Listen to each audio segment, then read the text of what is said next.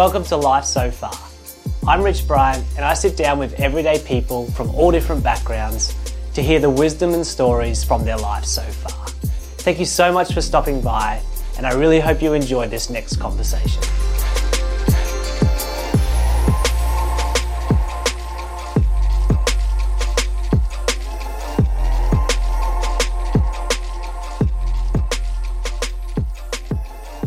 Brad, thanks so much for chatting, mate. My pleasure. It's so good to have you. It was a long trek. It's literally, for people listening and watching, it's how long is it from my place to your place? Do you A good 20 seconds if you've got a limp.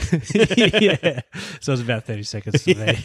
But mate, so we can all get to know you. How old are you? Yeah, I'm 34 right now. 34. What do you do for a living? Yeah, I'm a pastor at a church here in Brisbane. Okay, yep. And where were you born? I was actually born out in Roma, funnily enough. I didn't even know that. Yeah, country boy. Wow. Yeah. Spent the first few years of my life out there, and my parents are both teachers, so they kind of moved out west for country service. Really? So, I did not know that. So. Yeah. I'm not really a country boy though. No. I'm very how long much. How long did you live in Roma before? 2 and a bit ish. Oh, okay. Yeah. So you're a country baby. Yeah, pretty much. country toddler. I was old enough to remember losing my gumboots in the mud somewhere. Oh, okay. That's about it. Oh, that's as country as it gets, isn't it? But anyway, so let's kick this straight off. What's the first question again? I've totally gone blank now. What's the best piece of advice you've ever received? Yeah, I remember sitting in like a lecture theatre with a whole bunch of other great leaders from across the country, and I was sitting there like thinking I was a fraud, right? Like I'm sitting there with great leaders from other churches, denominations, business, all kinds of stuff, and I'm sitting there feeling like an absolute fraud. And there's this one guy, like the very first night, just went, there's people thinking they're frauds in this room, and I was like, he's speaking to me, you know, you get that kind of crazy moment. But he kind of went to unpack, and I love to achieve stuff. I love to, if you do the Enneagram, I'm a 3, I'm an achiever. I like to do lots of stuff like that. You resonate with that, I'm sure. But is this mic drop moment of me being in my late 20s going, who you are is more important than what you do. And I think I always knew that, like character stuff's really important, but it just dropped something in me. Like it was that kind of slap in the face moment that I don't have to achieve to get anyone's approval. I don't have to do any of that. Not from God as a pastor, not from my wife, not from anyone else. I wasn't married at the time, but not from anyone else. I didn't have to do anything to be approved of. I am just already loved. And that was kind of like that moment where I've been striving for years and years and years, and it's kind of shifted this filter for me that now I don't have to work my butt off or just like impress other people. I can just do what I think I'm called to do or be good at and just do that. Yeah, definitely. That's awesome. So this wasn't one of the questions, but since you mentioned, like the first thing you said was like, I felt like a fraud. And I think that is something that a lot of us feel. Like I feel like that a lot. Yeah. Why do you think you felt like what was the lecture about? Yeah, it was actually on like leadership and character and integrity, you know. Okay. So the guy, James Lawrence, he's a great leader from the UK. He just was talking a bit about this whole idea that who you are at the center of your core of who you are is more important than anything you do. And if you look after that one thing, all the other parts of your life actually generally tend to fall into place, that you have control over not circumstances that happen to you or things how you achieve necessarily and stuff. You can give your best effort, sure, but how other factors factor into that, you're not really in control of that. You are in 100% control of your response, your reaction, who you are, your character, your integrity, and that's the stuff that matters. And I think I always knew it, but it was almost this moment of like I felt like a fraud because I had to achieve stuff to be good in your eyes. Like that's the fraud part. Like a part of being an achiever or someone who loves to win and someone who loves to get stuff done and see great things happen is that we feel like we have to do that in the eyes of others, perform, always be on a stage. Yeah, definitely. It's exhausting, isn't it? Oh, it's exhausting. Yeah. And I think I've just been exhausted for most of my 20s trying to do that over and over and over again. And there's this moment of, I don't need to do that. Who's telling you have to do that? No one has told you you've ever had to do that to win their love, affection, approval, comradeship, friendship, sonship, daughtership, you know, any of that stuff, you know? Yeah. And it's just that moment of it just slapped me in the face. And I think that's probably a lens that I look through most things now. I try and think about, well, do I need to do this? Do I, you know, why am I trying to, what's my motivation for doing this thing, spending this time, spending this money, spending this effort? Do I need to do that? And often the answer is no, which is great. I feel like I've got more free time now than I probably have for ages, but Yeah. And I feel like I'm less stressed, I'm less anxious, I'm less worried, I'm less full of myself. It just kind of puts me back down to a more humble, more real place and a bit more integrity because of that, I think. Yeah, like a new framework of grounding yourself. Totally. Yeah. Yeah, that's so cool. Yeah. And because of that, I don't have to be a fraud. Yeah. And don't feel like it. No, I'm who I am, and that's me. Who you are. Yeah, and what comes out of that is an extension of who you are. Yeah, absolutely. Yeah, that's so good. What has been your greatest struggle? I think it's probably tied to that in that I just want to try and do everything and achieve everything, and it's almost like that my inherent value as a person came from what I did or could produce, and I think again I probably only really cotton onto this very late 20s and early 30s that's not the case. Like there's this cycle of grief. Like your value comes from what you do, and if you do it or don't do it well determines how you see yourself, and that's how you get your value from. It's this cycle that keeps going down and down, because if you fail at something, then your value is less. Yeah. Or if you achieve something, your value is more, but you can't always achieve everything all the time. It's this just grief cycle. Yeah. And I remember a bit at the same conference talking about this cycle of grace. It's that actually you're already accepted and have inherent value. And because of that, I can work out of that place and achieve things and make a better world. And you don't get more value out of that. You get to add value because of that, which I think it really changes my perspective. Is this turns the other way. It's not dependent on me. I get to because I am. Yeah. Which is pretty cool. Yeah. So I think the struggle for me is always am I trying to achieve here? Am I trying to, win? Or am I trying to what's your motivation? Totally. Yeah. Yeah. And that's that core who I am question. Like all my 20s, I'd be like, yeah, I'm this person because I do this, and I don't really want to be labelled by a job I have or a role I've got. I'd love to be more labelled or valued by the values that I have. Yeah, your job title is something that, we think of. You think of even the people who have the kind of most prestigious job titles, or somebody who's really known as, that person. Yeah. Even we've been watching, I don't know if you've seen it, the Imagineers series. Oh, no, I haven't. It's on my list. Oh, mate, it's fascinating, on Disney. All about Disney and the Walt Disney. So, you think of Walt Disney, you always just think of Disney or Disneyland sort of thing. But there's a moment where even his family were chatting and they're saying, we knew our dad as so much more than just Disney, even though that's his last name. It's hard to say, but like even somebody his entire identity is that. At the end of the day, that's not what you're known for, to the people closest to you. And so it's kind of like having that. I think I said it in another chat with somebody, like that 10,000-foot view of your own life and go, what am I actually doing here? Like what's this all for? Yeah, really interesting. Yeah. Do you reckon for you, like, because I know we're a bit similar in this regard, like we're both pretty high capacity guys, love to try stuff, love to do stuff. Do you find that it is a wearying thing? Oh, I had a moment today. I was exhausted by it, where I had this, and this is vulnerable, but I had this weird moment where, like, this is a new podcast idea that I've done. I've only released 2 episodes, and I thought, and for some reason I found myself on a YouTube channel which was about like Instagram growth or something. Yeah. I don't even know why I was there, because I'm not really that interested in that kind of stuff. But I had this self-talk going on, and I caught myself where I was like, wait until you get to like 100 episodes, and then you can start promoting it, and then you can start actually talking about it. Yeah, right. Because it's not really a real thing right now. Yep. And I caught myself at that moment. It was like, stop. What are you talking about, you idiot? Yeah. Like, every single conversation that you've had is valuable. That's right. It all matters, and that's not what it's about. My original motivation for even this was just to, as we were talking about before, just to have a chance to chat to people. Yeah. I found myself becoming quite insular and closed off in opinions. I was like, I need to get a wide variety of people speaking into me, and then I was like, well, may as well share those conversations with other people. Like, well, it's so quickly you lose track. And so then my self-talk then is to go, oh, you did it again. you're an idiot. You know, that sort of stuff goes on. It's really hard to break that cycle of wanting to perform. Like, even though you're having 100 clips or how many followers before you feel you're valid. Yeah. This right here is valid, whether this ever goes to air or not. Like, yeah, exactly. Like, I'm sitting in a lounge room with a good mate of mine, having chats, and I've already learned stuff that I didn't know about you. Yeah. That's done. Like, we're good. You know, that's complete. Enough. Yeah. Everything else is a bonus. Yeah. Yeah. That language of you are enough.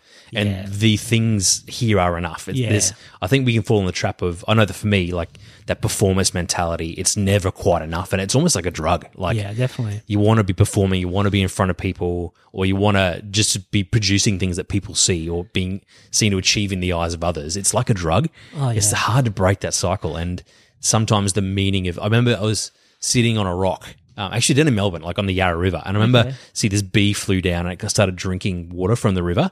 And I was like, had a little mind blown moment. I've never seen a bee drink water before. And I got this kind of real shattering thing in my head of like, how much does that bee matter?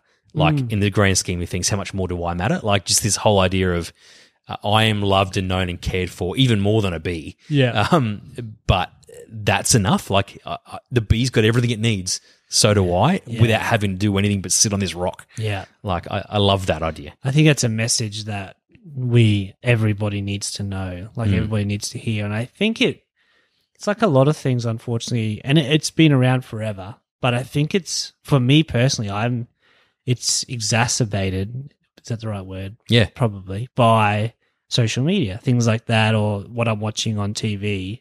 Because like even the cricket, I was watching the Test cricket yesterday, and I got so down on myself. Like, it was enjoyable to watch, but I was like, what am I doing in my life? Like, I could have, like, I'm the most useless cricket player on the planet. Like, you bowl 100 balls at me, I might hit one.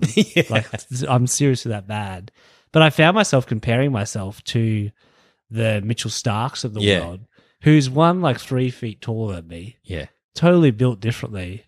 And has loved cricket. And when I drive past the cricket ovals on a Saturday, I go, oh, I'm glad I'm not doing that. Yeah. But in that moment, I found myself comparing myself. Yeah. And I think we do that so often. Well, I do that so often. And that's exhausting. And it's kind of that you have to be, no, I am who I am. Yeah. I think there's a challenge that we should always be trying to grow ourselves and be the best example of who we are. Totally. And I think that's a different mentality than just trying to be like somebody else, but it's going, what's my best potential? Yeah. But I think that's the balancing act. Yeah. And it needs to be fueled by rest as well. I think that's something that's this cycle of grace has really grown in me that I've never had before, is that the need to have rest, to rest my mind, to be idle, to have my mind at play. I think that stuff has really grown in me. And you'd kind of like, if you're sleeping in, that's a waste. If you have a nap, that's a waste. Or if you're, you know, playing cards or playing a video game, whatever, that's a waste. Sometimes it is a waste if you're just kind of wasting time on it. Yeah. But sometimes, for me, if I'm in the middle of something that I need to be productive in, it just is a circuit breaker just to rest. Yeah. To have that idle mind, to let it re-tick over, get some energy back, and restart into something that I can put my energy back into. I find I get less down on myself now when I'm resting, because of this, which is good. That's good. Yeah. Yeah, because that is a trap, definitely. Yeah. What's been the happiest moment of your life? It's going to feel like real cliche, but it's my wife is the happiest moment of my life. Oh, that's amazing. I probably, because this whole thing we're talking about, like I probably worked really hard in my 20s. I said yes to everything. I did radio. I did all kinds of stuff. Just kind of said yes to try and gather an experience just so that I could perform. That's the shadow side of it. But it was actually really good. Like I learned an awful lot of stuff, had a go at a whole bunch of stuff. But I got to my late 20s and looked around and went, actually, all of my mates are married. All my mates are starting to have kids. And I'm kind of like alone here, just working my butt off, working hard and trying to do stuff. And I think that there's value in the work that I did. Like I don't think it's all for waste. And even if the motivation wasn't super right, I think you kind of learn again, like keep relearning about what your motivations are. You keep coming back to that stuff. But it's almost like I got to this stage and I was like, oh, what am I doing? And that's about when I met Merce, actually. My wife, Mercy, she's a nurse at Logan, as you know. But we'd known each other for years. We'd kind of been on camps together, done a lot of stuff. I love our story. We went on 3 dates, and she broke up with me via text message after the 3rd date, which was pretty rough. We kind of went on some camps again during the year, and about 18 months later, went on 3 more dates, and we met for coffee, and she said, I'm moving to Chinchilla for 12 months. Oh, so I remember when she did that. Yeah, so she went out there to basically work out west for 12 months and have some experience out there. And so she broke up with me again on the 3rd date. About 12 to 18 months later, she was back in Brizzy, and I dated someone else who wasn't quite right. Tried to date Merce twice, and I think she was kind of like in my head. I couldn't get her out of my mind. She's kind of the right person. We got a lot of real chemistry. We got on like a house on fire. Every time she laughs, my ears would prick up. Like, it's kind of this thing. She'd walk into a room, you'd be like, she would glow. Like it's kind of that picture I had in my head, and she broke my heart twice. I'm sure you'll interview her. The 3rd time wasn't a charm. Well, that's right. Yeah, the 3rd date wasn't, but the 3rd time of the 3rd date was. So she approached me out of camp and went, "Hey, we should catch up after this and have a coffee." And we chatted it through, and I think that the happiest moment of my life was probably we got through that 3rd date, the 3rd time. And it's like, she's like, I want to keep seeing you and keep making this work. And actually on our 4th date, I was in the middle of building a house, and we kind of picked her up. We went, actually sat with the roof was on, but the walls weren't in yet. Oh, yeah. Sat on the floor of like my bedroom or landing room, can't remember, ordered Thai food and ate on the floor, and just chatted about life, and we had these really deep conversations about what's your future look like, where you at. And I remember we were about to leave. We chatted way through the night. It was really late. We had to go home.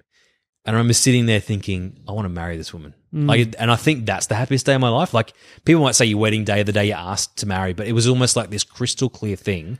We'd had heaps of history together for about 5 or 6 years of camps and a number of dates and stuff like that. But it was almost like something for me just went, this is the one. Like, this is the woman. This is, and then she said, we should pray for this house. And we started praying for the house so that it'd be a place of welcome and home and all that kind of stuff. And in the back of my head, it was like, this is going to be our home. And I think that was the happiest moment of my life. It's then the rest of the things from there, like dating, asking her to marry me, went back to the same house, had same meal there, but it was complete at this stage, and set up fairy lights, asked her to marry me after a whole day of amazing race activities. It was a bunch of fun. Oh, that's awesome. Really fun day. Even though that was more fun, it probably wasn't the happiest day of my life. It was probably the inevitability of that night. Yeah, I know exactly what you mean. Yeah? Yeah. I had the same moment with Denny. Yeah. I don't know if it was the happiest. I haven't. See, I need to think through some of these questions that I'm asking. Yeah. But yeah, I had the same sort of moment where you're like, because you've already gone through that sort of that stage of going, I think I'm in love with this girl. But you've done a few things in life, and then you're like, I think there's something that goes off in your head or wherever it goes off where you're like, you know what, I want to spend the rest of my life with this person. Yeah. And it's like a deep, I don't know. Yeah. It's like a deep seated, there's something going on. Like it's like a hard to imagine, like a hard to explain emotion, but you're like, well, that feels right. Absolutely. And then on our wedding day, it was almost like I actually had a friend of mine who's a bit older just come up to me and say, who'd known a bit of my story and a bit of my journey through feeling like I was a bit alone in that space and kind of looking up and I'm the only one left. And she came up to me and said, this is a reward for your faithfulness. And it was almost like that was the moment that broke me on my wedding day. It was before Mercy walked down the aisle. Like, she just kind of said, I'm so glad you got to this day. This is well done for being faithful. And it was almost that moment of, even though I'd toiled and struggled hard through that hard work stage and felt alone and whatever else, Mercy is just an absolute gift to me. Yeah. Like, and I think because of that moment that my friend said that to me that day, it just solidified this moment that she is just a pure joyful gift for me. Amazing, and I get emotional about it because she is like, she's my partner. She's my everything. Wow. And I'm sure when she listens back to this, you're going to get some brownie points off that. Yeah, I hope so. But it's true. Like, and every day is a gift, and she's joy personified, and I don't want to do life with anyone else. I almost feel like, even though I was stuck in that cycle of having to perform and do all that stuff, there was fruit in that, but because of that waiting and that patience and that whatever else. Well, I didn't get married till I was 31, almost 32. Yeah. Which is pretty long for some people, I guess. For a lot was for my mates. They all got married at 20, 21. Yeah. But the patience and the waiting for that gift is just perfect. That's a beautiful thing of your friend to say as well. That's a really nice. Oh, yeah. It's really kind of her to say. And she'd known my story, which is great too, but it has stuck with me. It's this, oh, yeah, your faithfulness has brought some fruit here that is a gift I don't deserve. Like Mercer's way out of my league. And I just get to live in that, which is awesome. That's so cool. Yeah. Awesome. How do you want to be remembered? I really struggle with this question. Hey, like I was thinking a bit about like, do I want to be remembered as someone who could be trusted or someone who could be faithful, someone who's loyal? And like you kind of never ever hear answer this question saying, I wish I was more wealthy or whatever. There's always something about values and core. But I think for me, I would just love to be trusted with other people's stories. Like to have that trust of people that they could share their life with me on a deep level. I think that's how I want to be remembered. Like when I kind of think about like in my marriage too, like I think, what would the best husband do? I'm just going to do that. Like, and there's got a bit of performance mentality to it too. But like if I'm thinking about like, oh, I've got to clean the kitchen, what would the best husband do here? Well, the best husband would clean the kitchen. So I'll just try and do that. Now, I don't get that right every time, but it's the same with work. Like what would the best employee do here? What would the best stranger do here? Just do that. I don't know what word, maybe servant's the right word for that. I guess I want to be known as a servant, a trusted servant, someone who people can put their trust in to share life with, but also to serve them at the same time. It's hard to articulate what that is, but but I think I know what you mean. Yeah. It's that kind of, you just what you, and this is me speaking for you, but like, and I think you, as a friend, I think you already are living a lot of that out. Like you are somebody that, you know, I feel kind of comfortable sharing stuff with, or you know, you're someone who kind of asks those questions on a caring level. And I think there's a place. I think everybody needs someone like that in their life. You know what I mean? Like, especially as a guy, I think like you have other mates where you kind of heaps of fun and you maybe play video games or something like this, but you come home and you go, oh, what did you talk about? Oh, nothing. Naff. But it's not wasted. You know, that's you still feel connected to that. That's right. But I think you then, and we've had those moments as well where you're kind of just mucking around and stuff. 100%. But I think it's a certain personality that then, and I don't know if it's something that you're necessarily really intentional about, but it's a certain personality that you can, I can feel safe with this person, or, you know, and I think so I think you are living that out. I appreciate that. It's a struggle. Like even in my role, like at my job, I'm a pastor and I kind of look after our pastoral care response at church, and prayer requests come in and sometimes they're really difficult ones to kind of do. And sometimes you just kind of want to send a response and press enter. But then I'm really trying to catch myself to kind of go, well, actually, what would the best pastor do in this situation? Yes, they would respond, but they will also stop for a moment in the middle of a busy day and pray. Yeah. Like it's whatever the situation, it's just like you're saying before, that the best version of yourself, but trying to do that humbly and trying to do that for the sake of others. I think it's the important part. Like it's not always easy and it's time consuming, but I'd rather be known to be someone who cares rather than someone who gets stuff done. And that's been a shift in the last 5 years or so. Yeah. I'd rather be known as someone who gets stuff done, who does these things. I'd much rather be known as someone who is slow enough and steady enough to have those meaningful conversations and just to genuinely care. And sometimes it's hard to genuinely care when it's tough, but just to try and check myself, how do I genuinely care here? I think that's how I'd like to be known. And then also having grace with yourself of going, you know what, I'm not always going to get this right. And that's where that kind of performance mentality, as you talked about, can seep in again. Absolutely. It's been like, you know what, there are going to be times where I'm not the nicest person to be around. And although we want to minimize that, that's okay. You know, like as long as that's not happening all the time. Yeah. It's part of life. Like we can never be that 100% person, you know, and coming back to what you're originally talking about, which is that I am still enough in who I am. Exactly. You know, and so everything else flows out of that. Yeah. So. And failure is okay. Like that's a huge thing of that. Like I just can't get everything right. Like no one can. Yeah. And being okay with that space that even in the middle of that, did you try hard to care? even if you didn't do that, that's okay too. Like, there's always tomorrow. Yeah, and failure sucks, but it's kind of, and it's something I'm learning is reframing it as like, you know what, this is just an opportunity to grow, you know? And that sounds like it should be a, you know, Tony Robbins thing or something like that. But it's true, I reckon, like, because you can, if you reframe it that way, anything really, any failure is an opportunity to grow. Absolutely. Then, you know, and so you can and it still sucks in the moment, obviously. But I think there's all these little ways of reframing our mind and our thinking that help us, but also very much so help those around us. Yeah. What piece of advice would you give to those people listening or watching? I think that's totally, my advice is related. It's be a lifelong learner. Like, let everything you do be a time to learn. Like, I've got a real fascination around leadership, and often hear leaders are readers, like that kind of thing. But I actually really think leaders are learners. More like you can get a lot from reading books, and I love to read too. But our interaction like this can teach me just as much about leadership, life, caring for people, whatever. Everything is an opportunity to learn from something. And I really think that learning, the best leaders, the best people, the best anything are those who are willing to learn in the middle of difficult stuff, stick it out to learn when it's tough.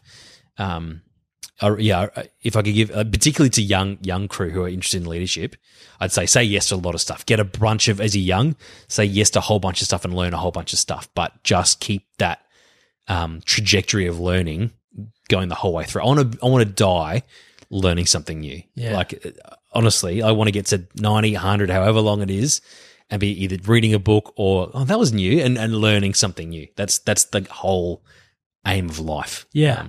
I think you're so right. Hey, that is for me, that's like it's like a big part of life. Yeah. Like, is that learning. Yeah. And it's that is going to be the experience all through life. Yeah. So why not embrace it? Yeah, it's just discovery, right? Like, what made the people from cavemen days want to go over the next hill and figure out how fire works? Like, what made people look at the stars or the moon and go, I want to go and land on that? Like, discovery is part of who we are. I think it's inbuilt in our DNA, and I think that the link between desire and discovery is the learning in between. We've got to learn how to get to the moon, if that makes sense. Yeah, definitely. Yeah. And that's such good advice.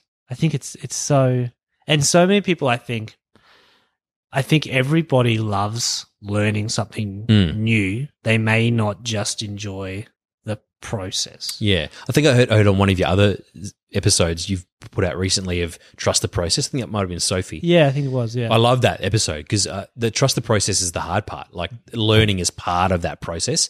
Like, you chat to people, I just want to be a YouTube star, or, you know, all my nephews at the moment are like watching all these, you know, crazy kids who are their age being crazy YouTube stars. Yeah. I just want to be that. But even for those kids who are famous YouTube kids earning buttloads of money, there is a process and there is learning that goes into that.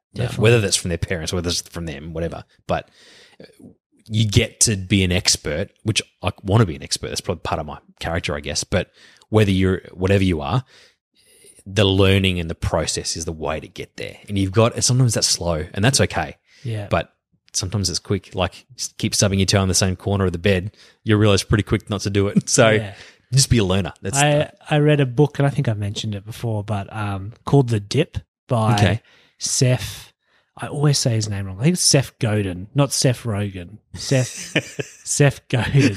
You might have seen him. He's like prolific. He's written like 40-something books or whatever. He's the bald guy, and he's got like, always wears like coloured glasses. I think I know the guy you're talking about, yeah. So he's a marketing, I don't know what space he would be in, but he's got this book called The Dip, one of many. It's a super short book. But he talks about in any creative endeavour or any endeavour, there's this moment where you start and you go really high. So you're like, yeah, I'm doing this. This is incredible. But then there's this dip, this inevitable plummet to the ground where your motivation drops off. You realise, oh crap, I'm nowhere near as good at this as I thought I would be. Everybody else that I'm striving to be is way better at it. It's like, but you've got to go through that dip, and it's only on the other side of that you can actually start to achieve things, or like start to get to the success that you're after. But he's like 90% of people don't make it through the dip.